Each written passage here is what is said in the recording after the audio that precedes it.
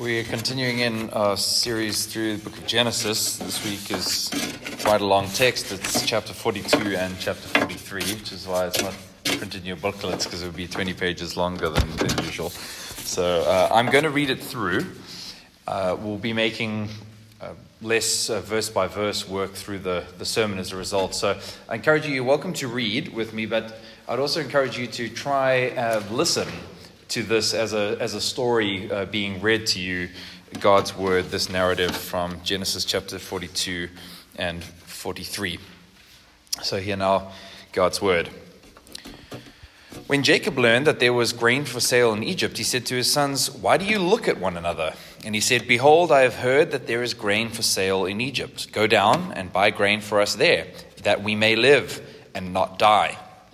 So 10 of Joseph's brothers went to buy grain in Egypt. But Jacob did not send Benjamin, Joseph's brother, with his brothers, for he feared that harm might happen to him.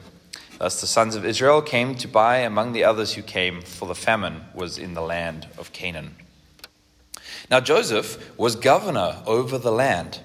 He was the one who sold to all the people of the land. And Joseph's brothers came and bowed themselves before him with their faces to the ground. Joseph saw his brothers and recognized them, but he treated them like strangers and spoke roughly to them. "Where do you come from?" he said. They said, "From the land of Canaan to buy food." And Joseph recognized his brothers, but they did not recognize him. And Joseph remembered the dreams that he had dreamed of them, and he said to them, "You are spies. You have come to see the nakedness of the land." And they said to him, "No, my lord, your servants have come to buy food. We are all sons of one man. We are honest men. Your servants have never been spies." He said to them, "No, it is the nakedness of the land that you have come to see." And they said, "We are your servants, 12 brothers, the sons of one man in the land of Canaan. And behold, the youngest is this day with our father, and one is no more." But Joseph said to them, "It is as I said to you, you are spies. By this you shall be tested. By the life of Pharaoh, you shall not go from this place unless your youngest brother comes here. Send one of you and let him bring your brother, while you remain confined, that your words may be tested, whether there is truth in you, or else by the life of Pharaoh, surely you are spies." And he put them all together in custody for 3 days. On the third day, Joseph said to them, "Do this, and you will live, for I fear God. If you are honest men, let one of your brothers remain confined where you are in custody, and let the rest go and carry grain for the famine of your households. And bring your youngest brother to me. So your words will be verified, and you shall not die." And they did so. Then they said to one another, "In truth, we are guilty concerning our brother, in that we saw the distress of his soul when he begged us, and we did not listen. This is why this distress has come upon us." And Reuben answered them, "Did I not tell you not to sin against the boy? But you did not listen. So now there comes a reckoning for his blood." They did not know that Joseph understood them, for there was an interpreter between them. Then he turned away from them and wept. And he returned to them and spoke to them. And he took Simeon from them and bound him before their eyes. And Joseph gave orders to fill their bags with grain and to replace every man's money in his sack and to give them provisions for the journey. This was done for them. Then they loaded their donkeys with their grain and departed. And as one of them opened his sack to give his donkey fodder at the lodging place, he saw money in the mouth of his sack. He said to his brothers, "My money has been put back. Here it is in the mouth of my sack." At this their hearts failed them, and they turned trembling to one another, saying, "What is this that God has done to us?" When they came to their father, Jacob, in the land of Canaan, they told him all that had happened to them, saying, "The man, the Lord of the land, spoke roughly to us and took us to be spies of the land. But we said to him, 'We are honest men. We have never been spies. We are 12 brothers, sons of our father. One is no more, and the youngest is this day with our father in the land of Canaan.'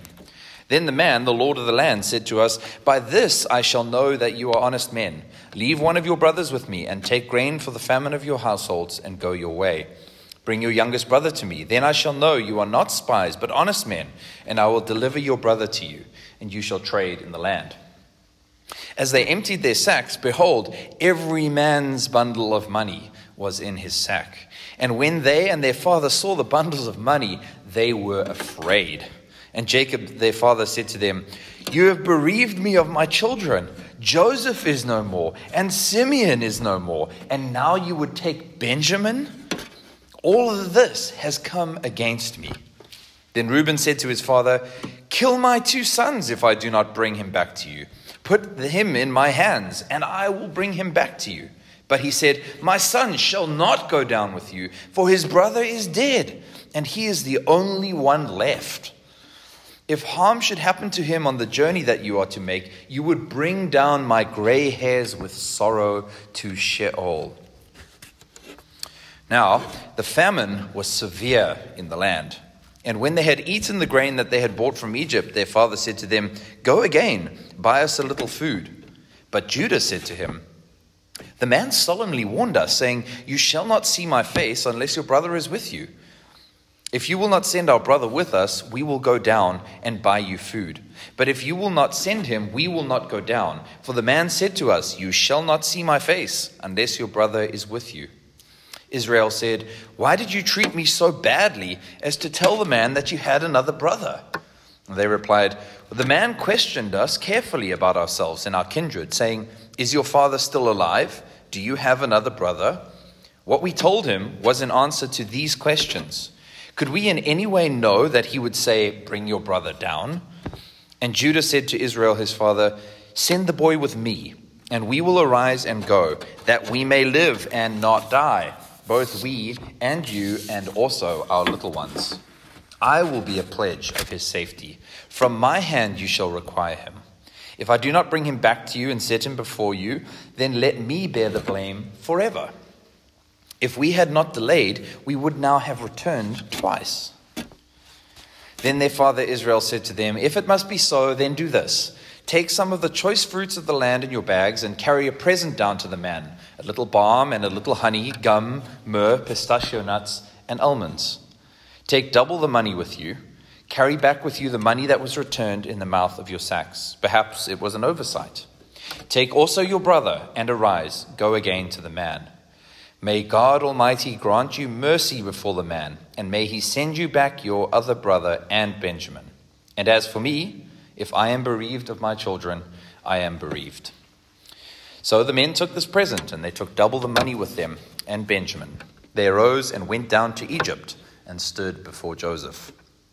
When Joseph saw Benjamin with them, he said to the steward of his house, "Bring the men into the house and slaughter an animal and make ready, for the men are to dine with me at noon." The man did as Joseph told him and brought the men to Joseph's house. And the men were afraid because they were brought to Joseph's house. And they said, "It is because of the money which was replaced in our sacks the first time that we are brought in, so that he may assault us and fall upon us to make us servants and seize our donkeys." So they went up to the steward of Joseph's house and spoke with him at the door of the house and said, "O my lord, we came down the first time to buy food. And when we came to the lodging place, we opened our sacks, and there was each man's money in the mouth of his sack, our money in full weight. So we have brought it again with us, and we have brought other money down with us to buy food. We do not know who put money in our sacks." He replied, "Peace to you. Do not be afraid. Your God and the God of your father has put treasure in your sacks for you. I received your money." Then he brought Simeon out to them. And when the man had brought the men into Joseph's house and given them water, and they had washed their feet, and when he had given their donkeys fodder, they prepared the present for Joseph's coming at noon, for they heard that they should eat bread there. When Joseph came home, they brought into the house to him the present that they had with them, and bowed down to him to the ground. And he inquired about their welfare and said, "Is your father well, the old man of whom you spoke? Is he still alive?" They said, "Your servant, our father, is well. He is alive." And they bowed their heads and prostrated themselves. And he lifted up his eyes and saw his brother Benjamin, his mother's son, and said, "Is this your youngest brother of whom you spoke? God be gracious to you, my son." Then Joseph hurried out, for his compassion grew warm for his brother, and he sought a place to weep. And he entered his chamber and wept there. Then he washed his face and came out.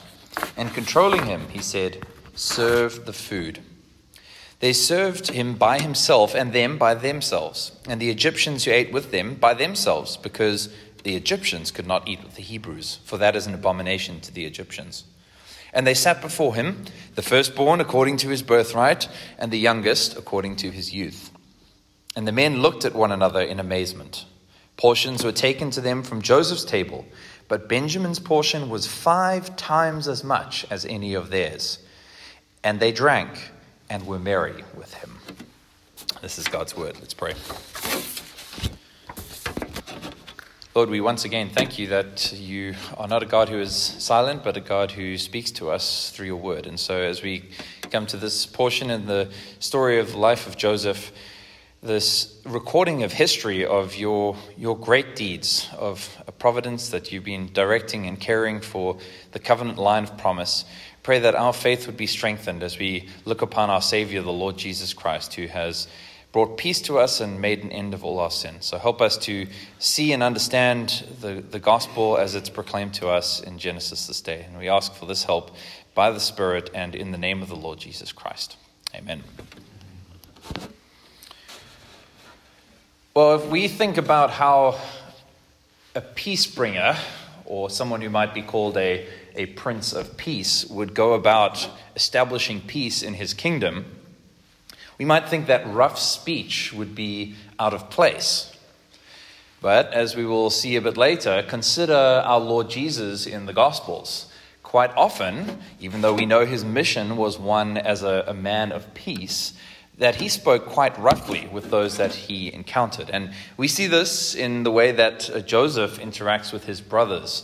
So today we're going to see why Joseph has dealt with his brothers in the way that he has. What purpose is he out to accomplish? And what purpose is God accomplishing through Joseph?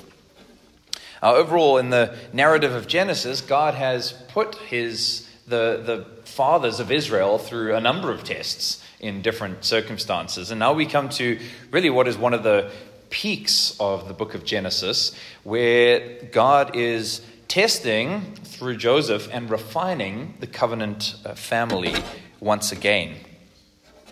In this last section of Joseph's life, essentially God uses famine as a form of purifying agent.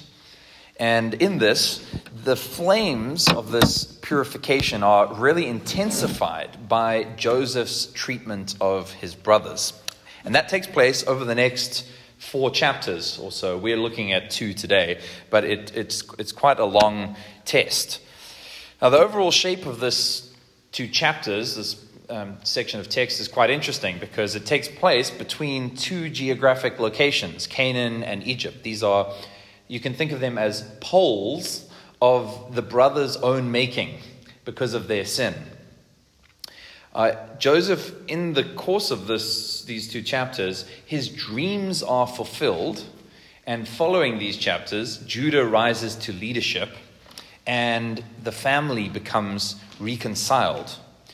So ultimately, as we will see today and over the next couple of chapters, God's purpose is that in the very sin that was committed against Joseph, that this will be used to save the covenant line from famine and bring them into Egypt.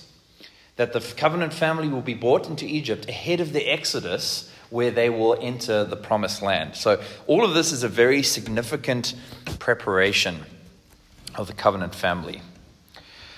Genesis, as we know, is history. It's God's working providentially. And in that way, we will see that despite the fact that the New Testament never makes a direct connection between Christ and Joseph, we will see that Joseph acts as a Christ-like figure in God's providential work here. So we begin with Joseph's dream coming true, and the famine arrives. So they were desperate, and they go down to Egypt to buy grain. Notice that Benjamin is left behind. Right? Once again, Jacob's special love for Rachel's children because of his special love for Rachel is in action. And the fact that he won't let Benjamin go down with the brothers is going to form part of the test for the brothers' attitude, the remaining other 10 brothers' attitude towards Benjamin in the test that Joseph sets up. Now, the author keeps telling us multiple times, 3 times, that the brothers don't know who Joseph is, but Joseph knows who the brothers are. In order to experience this story most richly, I'm going to have to ask you to forget what you know about how this story ends, and just think about, as a narrator, what's being constructed here. The incredible gap in knowledge between the brothers and Joseph, that they've arrived, and Joseph's dreams are being fulfilled right now. He's being vindicated in his dream, but the brothers have no idea that that's what's happening. This incredible piece of irony, and it's this disparity in information that allows Joseph to bring about this test that he does. So it begins in verse 6 by saying that now Joseph was the governor over the land. Well, we know that from the last few chapters, but it's being restated to highlight how he has been exalted. In verse 37, the conflict started right then when the brothers said, "Will you indeed rule over us?" And now that's come to fulfillment, and he is indeed about to rule over them. It is around 20 years later, after that dream, that this moment takes place. The question we need to be asking going into this, and it's clearly Joseph's question in his mind, have the brothers repented during these 20 years? Have they told their father what they did? Have they shown remorse? Do they care? If they came across Joseph, would they be sorry, or would they be still jealous and angry? These are the things that he would be wondering, and from the narrator's perspective, wants us to wonder going in. Now, they have, as we will come to see, lived 20 years in unrepentance. 20 years without confessing their sin. But if you go right back to the top of the text here, they say that they must go down to Egypt in order that they may get grain and live and not die. So for them, their great need right now is that they go and get grain so that they don't starve to death. But we're going to see how Joseph is not only concerned with their need for food, but their need for forgiveness, their need for repentance. And he goes about bringing that about through this test. So how does he begin? Well, verse 7 and 8, he acts really quite harshly with them. He, of course, knows the answer of who they are and where they're from, and he knows that they're not spies. But he lays this charge. You are spies. Now, the irony of this is that the brothers had considered him like a spy for his father Jacob. It was part of what stirred their jealousy. He's been sent to keep an eye on us out in the fields and to report back to our father. And it was Joseph that they treated roughly and threw into the well. And they say, no, we're not spies. We are honest men. Now, the irony of that is ringing. Now, it's true that they're being honest, that they're not spies, but it is certainly not true. It's a wonderful ringing irony that they are not honest men at all. They have not come clean. They've lied to their father for 20 years. They've lied to themselves for 20 years. But he presses them further, and he sets up a test. He wonders what the state of his covenant family is, his father and his other brother, and he wants to know. But if you were in his position and you know what your brothers are like, how can you know that you can trust what they're saying? Joseph is now a supreme ruler over the affairs in Egypt. He can't just take 3 weeks of leave to go up and visit and check on his father. He has to rely on the word of his brothers. And so he wants to test their trustworthiness. But more than this, he also can't just simply reveal who he is now, because he needs his other brother and his father to come down to Egypt. Now, whether or not this is all in his mind versus how God is ordering this providentially, that the text doesn't tell us. But we know that this is what has to happen. They all have to come down to the land of Egypt to be under his rule and protection.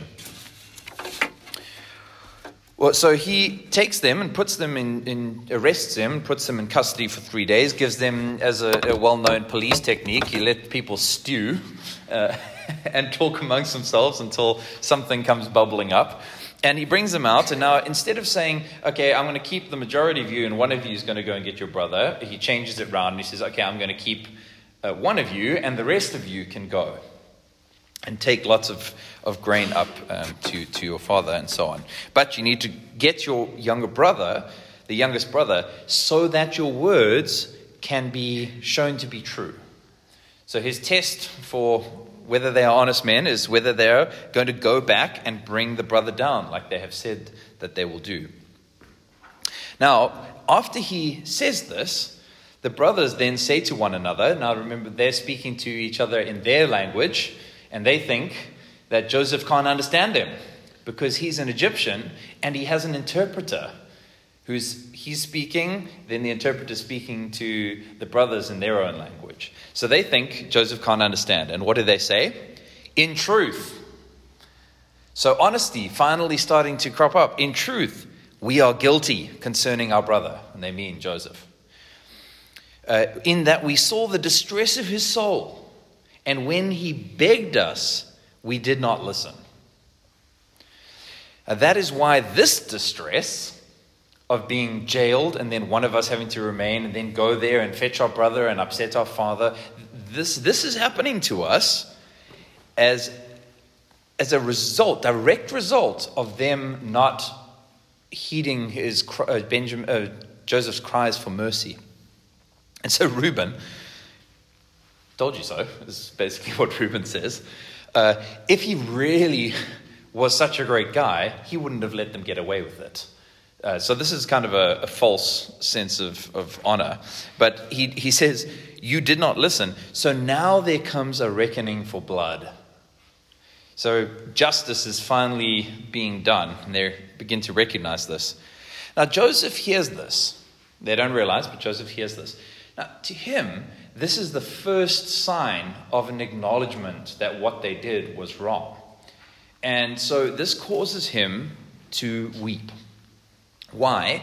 Because his instinct to reconcile is now at full rush, but he knows he can't trust them yet.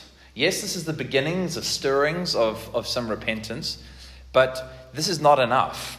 And so he has to weep and deal with his emotions and then come back and make sure that he can fulfill the rest of his plan. So he returns to them, having wiped his eyes, and takes Simeon from them, binds him, and then sends them on their way, sacks full of grain. Now, in verse 18, this is something that you need to pay very careful attention to, because they came down so that they may live and not die. But what does Joseph say to them in verse 18? Do this and you will live. It's not so much about the grain that he's talking about. It's do what Joseph is saying and they will live. Pass this test and they will live. Go and get that favorite son. They had trafficked Joseph for money and they never went to go and get him. So what has Joseph done? He's reverse engineered the same situation. Why? Because now, will they abandon Simeon with their sacks full of money heading back to their father, just like they abandoned Joseph with their sacks full of money heading back to their father after selling him into slavery? Well, what's the best way to see if a person is truly changed? See if they act the same way in the same situation. And that's what he's cunningly done. Well, Joseph wants to know, since they have the money, will they repent? So by imprisoning Simeon, this is not an act of revenge. This is just part of him setting up the test. But more interestingly as well is the fact that he uses these words, do this and live. Where in near future will these words be spoken again? Exactly. In Exodus, where Moses gives the law to the people as God's representative, and he says, do this and live. This is essentially shorthand for the law that will come later. The man who does these things will live by them. That's the part of the formula of the law. Now, that gets picked up in Galatians, right? Cursed is the one who does not do all of these things continuously.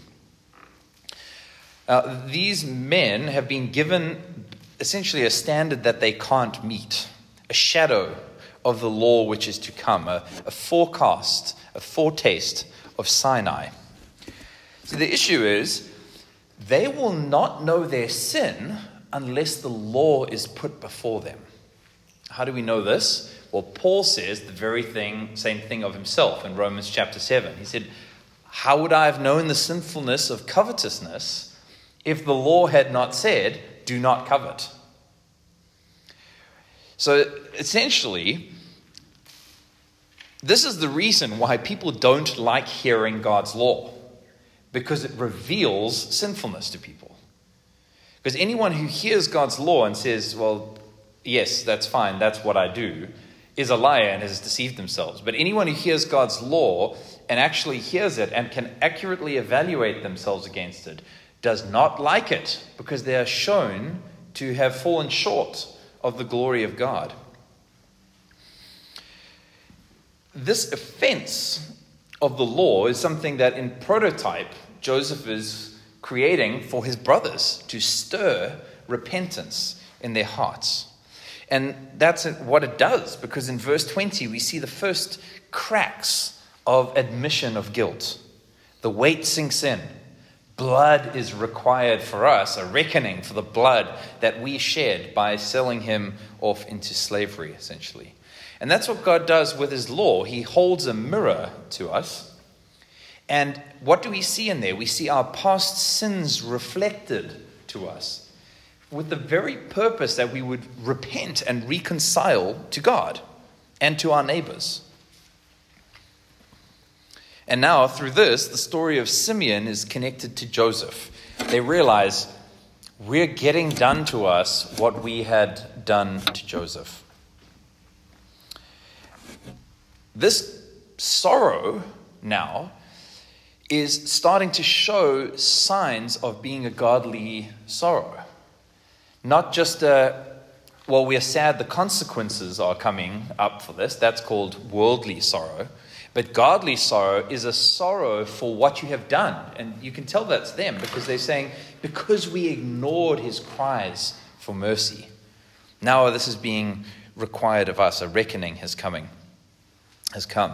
And that's what God's law does. He presses on the nerve of guilt.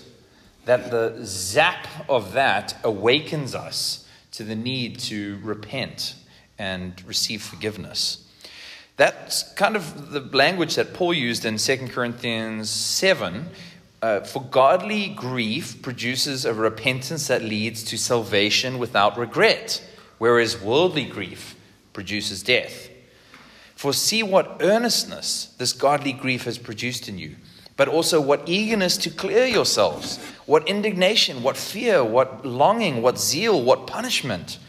At every point you have proved yourselves innocent in the matter. Why? Because when they heard the word and God's law, they were filled with godly sorrow that led them to turn from their sins and to turn towards Christ.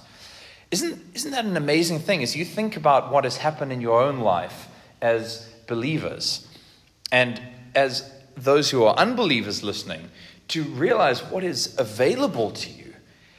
Think of that word, eagerness to clear yourselves, that by godly sorrow, that by repentance and trust in Christ, you can be cleared in legally before God and in your conscience of the sin that you've committed, no matter what it is.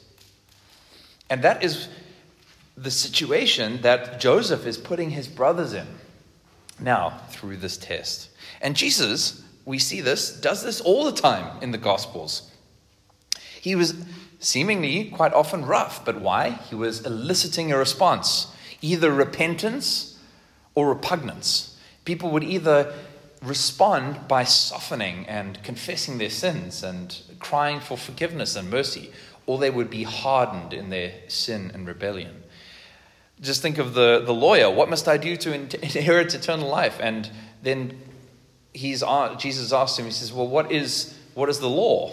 And he gives him the summary of the law, and he says, do this and you will live. Very same words that Joseph utters here, Jesus will later utter in bringing about repentance. And for this reason, you won't like every sermon that you hear, because in it, as God's word is rightly preached, Christ is confronting you directly for your sin, and at the same time offering out the forgiveness of sins for those who repent and who trust in him. It's why you won't like every conversation with a Christian brother and sister who comes to you and brings a complaint and says, listen, you've done this thing and you've hurt me, or you've hurt this person, and God's law says to do this. Well, you need to lean into those moments and hear that God's law inflicts a wound in order that healing may come. And that the heart who is filled with worldly sorrow will turn away. So if you ever catch yourself turning away from instruction from God's word or his word through his people, then remember this, that worldly sorrow leads to death, but godly sorrow produces life and clearing. Well, Joseph is really a forebearer of this function of the law here for his brothers. And he, again, it's too soon to assume repentance. So he extends this test and sends the brothers on their way. Well, they get home, and on the way home, they discover that money has been put in the sacks, and they begin to worry, they've done this so that they can prove that we are spies. And then they get home and tell their father, and then they see the sacks of all full of all the money, and they begin to be very afraid because they are now caught between a rock and a hard place. We need to go get our brother, but if we do, we're also going to get accused of stealing, and we're going to be thrown into jail, and we're going to be made slaves, and they're going to take our donkeys and all of that. So they are caught between a rock and a hard place and really rather scared. But Jacob is so terrified of losing his second son through Rachel that he says, well, no, you can't take him. Benjamin's going to stay.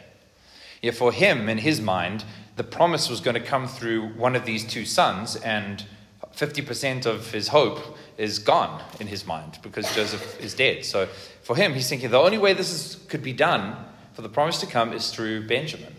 And so he won't let him go. But it's amazing what an empty stomach can do to the will of a man, because about what's close to a year later, they run out of food again. And they're compelled to go down to Egypt to get grain. But Judah now, for the first time, steps into a bit of a leadership position, and he does a much better job than his brother Reuben, because Reuben had said to his father, if I fail in collecting Simeon, then you can kill my two children. It's not really the wisest words. The father who's worried about losing one and losing the second is now, we'll just knock off two more from the family. Judah says much more widely, he says, take my life as surety. That you can require my life of me if it's on my head if I don't bring back the boys safely. And eventually the father capitulates because he realizes the ruler in Egypt is not going to accept anything else other than the youngest brother coming as proof that they are not spies.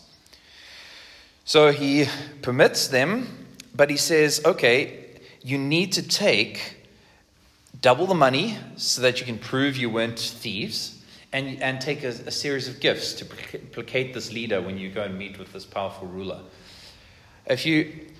Maybe you've noticed, but the detail of this is really interesting, because the list of what is in here, a present of a little balm, a little honey, gum, myrrh, pistachio nuts, and almonds. Where have we heard this in recent history in Genesis? That is the spice and produce load that the Egyptians were carrying when they sold Joseph into slavery. So we're seeing another brother going down with the same set of items towards Egypt. And from a story perspective, we're thinking, is the same fate going to happen to to Benjamin as he now goes down to Egypt? What will happen to him? Will he become a slave or a prisoner or die or what? Well, the father, having realized that there's just no other option, he gives him a blessing. He says, "May God Almighty grant you mercy before the man, and may he send back your other brother and Benjamin. And as for me, if I am bereaved of my children, I am bereaved."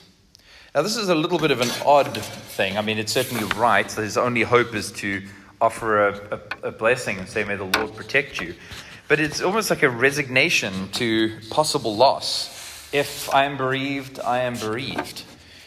It's that rather different faith to that of the first patriarch, Abraham, right? Who, in thinking of Isaac having to be made a sacrifice, he didn't just simply think, well, if he dies, he dies. He trusted that the Lord would cause him to live. It's not quite the same case with Jacob's approach here, but yet at least he calls upon the name of the Lord to protect his sons. Now the sons head down to Egypt, and suddenly they're standing again before Joseph. And he said to the steward of the house, "Bring the men into the house, slaughter an animal, and make ready, for the men are to dine with me." So what does he do? He organizes a feast.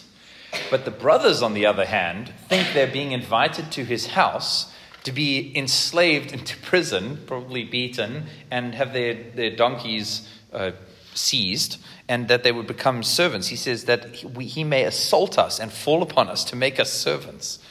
So they went up, and the first thing they do is they open their mouths and like, we didn't steal, we don't know how the money got in there, and we just came home and we found it there, so we brought it back. Like, we don't know who did this to us. And into their fear, what does Joseph do? He speaks a word of peace. He says, "Peace be to you. Do not be afraid. Your God and the God of your father put the money back. I took it, but God gave it back to you." Isn't this quite extraordinary? They were violent to him, and yet he gives them a message of peace and attributes it as a blessing of God.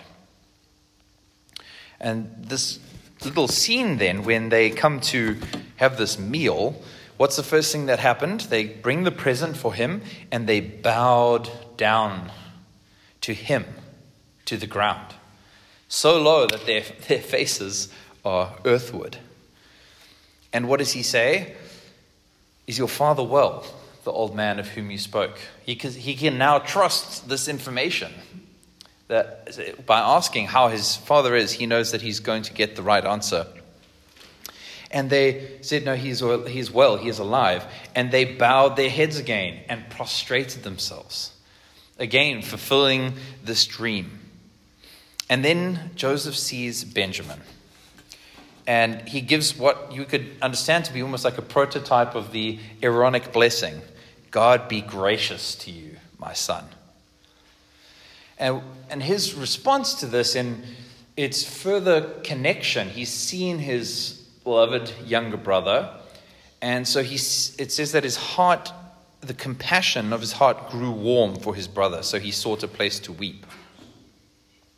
Compassion warming as Jacob is that really the blessing that Jacob had spoken, that things would go well, that God would show mercy. And mercy and compassion is exactly what's stirring up in Joseph's heart towards them. So essentially, all seems rather well in the way that Joseph has received his brothers. But at the meal, the brothers realize something interesting has happened. They've been ordered from oldest to youngest. They were seated from the firstborn to the youngest. If you were those brothers and you look down there and you're like, wait, we're exactly in age order, you're going to either think, well, firstly, Joseph knows much more than he's letting on, whoever this man is. Or maybe he's using powers of divination, or maybe he had spies in Canaan or something like that. But this is certainly something odd and uncomfortable. But their uneasiness subsides because it says that they drank and were merry, so became intoxicated with their brother Benjamin at the meal. But what's happening in this meal? Well, at the meal, Benjamin, even though being the youngest, was highly favored. He received 5 times more food than the others. This special treatment is another test. Joseph's watching. How would the brothers respond to their younger brother being given this special treatment? Well, earlier he tested their consciences, and now he's testing whether they'd be jealous of these gifts that he was giving Benjamin. And this is an important test, because in the household of faith, there is no room for jealousy. And that's part of what I mentioned earlier in God's purification of the covenant family. There can't be jealousy and envy and hatred, which leads to murder, as we've seen multiple times in Genesis. These things do not belong in God's family. Each person should be thankful for what they have and should celebrate that the Lord sees fit to give more to some than to others. And this acceptance and celebration of God's distribution of his gifts is one of the chief symbols of unity in God's household. And unity has been clearly what God in his redemptive work in Genesis has been after, that by the Holy Spirit he has been unifying and strengthening and establishing the line through which the promise will come. And so this is a very important thing that Joseph tests and sees, that there is unity and no jealousy amongst his brothers, a form of confirmation that things have changed. So in Joseph, we see this powerful ruler, the ruler of this covenant family, essentially. He's been promoted to this dispenser of not just physical life through food, but that he is now working by the Spirit in them spiritually as well, to do this and live. Not eat this and live, but repent, essentially, and live. And this is all by the power and the wisdom of the Holy Spirit. This man, Joseph, who was left for dead, trafficked, abandoned, what does he do to those who committed that very crime or crimes? He invites them into his house. Who of you would do that to the person that you have hated the most in your life? Would you invite them in, feed them good food, and welcome them and speak a word of peace and tell them not to be afraid? Would you show them that kind of love? Well, that's what Christ does. That is Christianity. That he loves the guilty and the unlovable. Jesus knows very much what Joseph experienced, in that his own family delivered him up and over to death. Right? What does it say in John? He came to his own possession, and his own people did not receive him. Instead, they rejected him and sold him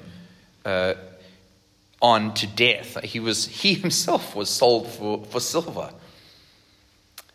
But what happens when he dies? Well, the people who handed him over then went and ate the Passover meal. How sick is that? To eat a meal over the death and betrayal of the person who was sent to save you. Well, that's what Joseph's brothers did as well. They went then and ate a meal, sick. But when Jesus rose from the dead on that third day, and he entered a room full of doubt and fear, what did he do? Chastise and rebuke and condemn?